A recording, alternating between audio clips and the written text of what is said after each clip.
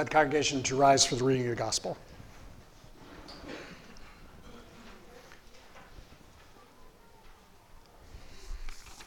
Our gospel for today, the second Sunday of Christmas, comes from John chapter 1, verses 1 through 18. In the beginning was the Word, and the Word was with God, and the Word was God.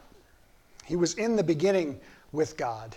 All things came into being through him, and without him, not one thing came into being. What has come into being in him was life, and the life was the light of all people.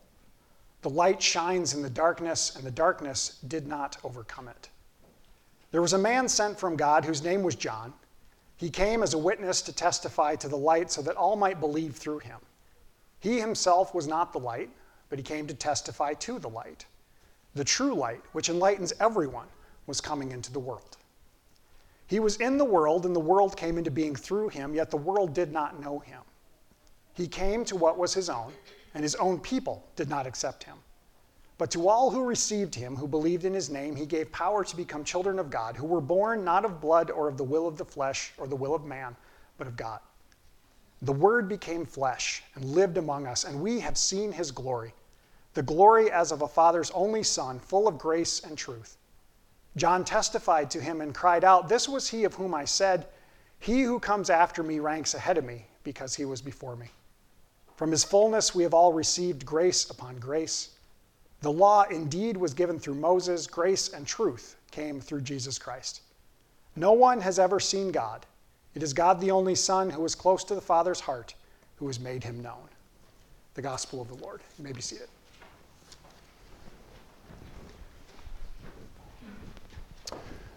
May the grace and peace of our triune God be yours today and forever. Amen. About a week ago, I was at the chiropractor.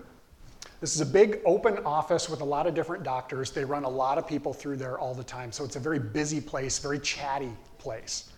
And as I was on the table getting my spinal adjustment, one of the staff members was coming around the office, and she was watering the different plants that were there in the office. And at this point, this was actually the day right before New Year's.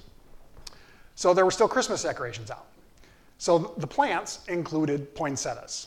Now, we're all pretty familiar with poinsettias, the bright red leaves that are on there. They almost kind of look like stars that are shining because they're so bright.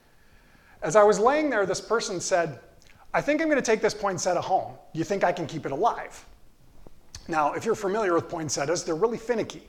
They're hard to keep alive. And the doctor, who was actually working on my back, weird, I was laying there listening to all this, she says, "Oh, you'll just kill it." I'm like, nice. But I piped up from the table, because as many of you know, I've got a background in horticulture and plants. And I said, actually, you can keep them alive. They take some work, but you can keep them alive. I said, but if you do, what you're going to notice is that bright red is going to turn back to green. And I said, if you do keep it alive, it's really, really, really hard, almost impossible to get that green to turn back to the red that we are so familiar with. The way that poinsettias form that bright red color actually has to do with the amount of darkness that they are exposed to. A lot of people don't realize this, but in order for a poinsettia to turn red, it needs about 6 to 8 weeks of every single day getting at least 13 to 14 hours, not of light, but of darkness. And so people who grow them, they have special setups to cut off all light. Now, isn't that weird? That to get this brightness shining, you have to have darkness? You see where I'm going with this? Okay, good, you're catching on. Today we've got the prologue to John's Gospel, the beginning of John's Gospel. This is actually the assigned text every single time we have a second Sunday of Christmas. Usually we don't have this day just because of the way that the calendar falls, but whenever it happens, this is the assigned text. And I love this text. You've heard me talk about how I appreciate John's Gospel because it's so different from the other three. But what I love about the beginning of each of the Gospels is how they introduce us to Jesus. They introduce us to this idea of the divine entering into our world. Now, John's different, of course. In the other Gospels, we hear about the birth of Jesus. And that makes sense because we profess Jesus to be God made human. But John's different. this incarnation, which is the big fancy word for the divine entering into our reality, entering into our world, we hear about it, and it's sort of similar. It's one of probably the best known passages in the Bible. The Word became flesh and dwelled among us. That's what we hear about how the God, the great creator of the entire universe, became one of us. But what's also interesting about John's introduction to the gospel is that there's a second item of the incarnation, and maybe you've picked up on it. The light shines in the darkness. This is the beginning of John's gospel. This is the beginning of the introduction of whatever it is that God is up to through Jesus. And I love how John starts. Does it sound a little bit familiar, what we have at the beginning of John's gospel? In the beginning. What's another book that starts that way? Kids, I'm looking at you. We talked about it this morning. Genesis. The first book of the Bible starts in the beginning, and now John starts in the beginning. It's almost like the author wanted us to be thinking about the start of all this stuff. Now think about the creation story in Genesis. In the beginning, God created what? What's the first thing? Well, yeah. But what's the first thing? God says, let there be light. And there was light. Almost like there was light shining in darkness.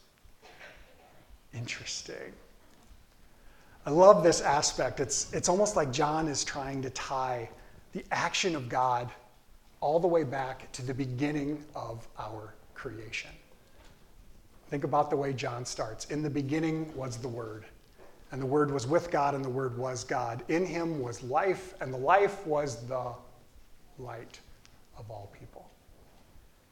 As I consider all of this, as all of this comes together, I think we're learning an important truth, that not only is God revealed to us through the physical action of becoming human, being born, living, dying, rising again, that whole aspect, it's central to our faith. It's vital. And that's what we hear about in the whole rest of the gospel.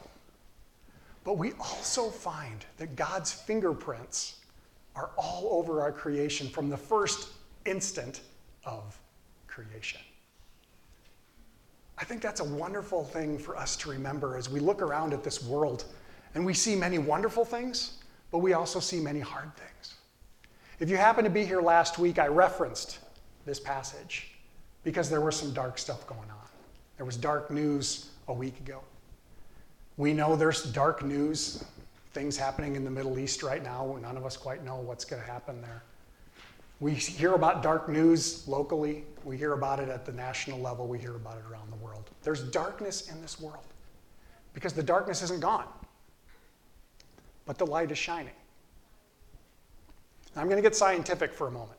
Pardon me, but I will. Darkness is defined as the absence of light. Darkness in itself does not exist.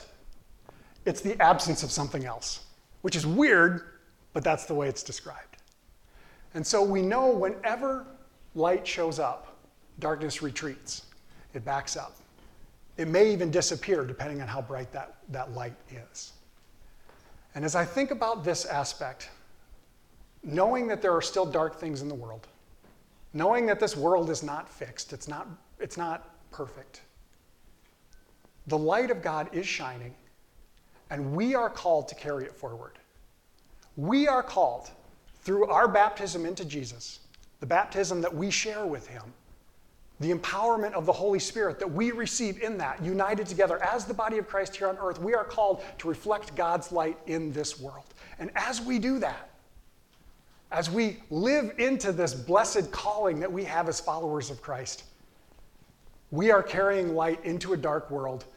And the more and more and more we do that, the more we live into that truth, into that promise, into that holy work, the more the darkness retreats. Now, is it done yet? Nope, it's not. But it's wonderful work to be a part of. And we as the church are blessed to join in it. Now, how's it work? Well, that's always the big question. What has God done in your life? How have you seen God active?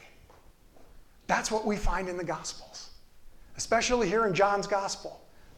The first guy who meets Jesus says, this guy's pretty cool. I'm going to go find my brother and tell him about it. And he runs off. He's like, hey, bro, come check it out. That's what we're called to do. This is what I have seen God do in my life. This is where I have found God. And all too often, we find God in the faces of the people who are around us. We find the presence of God that dwells within us, that abides within us, and those who support us in our own dark times. And I've seen many of you do this for one another, and it is such a blessing to see. This is what we are called to do in the world. We are called to shine God's light, and as we live into that, this world gets a little brighter every single time. We're at the end of the season of Christmas, the end of the season when we celebrate Christ coming into the world. Today's the last day. I know it doesn't look like it up here, but it's still Christmas. Merry Christmas. Tomorrow's Epiphany, a season when we celebrate how the Christ who has come into the world is revealed. As we move into that, remember, Christ is revealed in a lot of ways. One of the ways is when we share that light. May we remember that. Amen.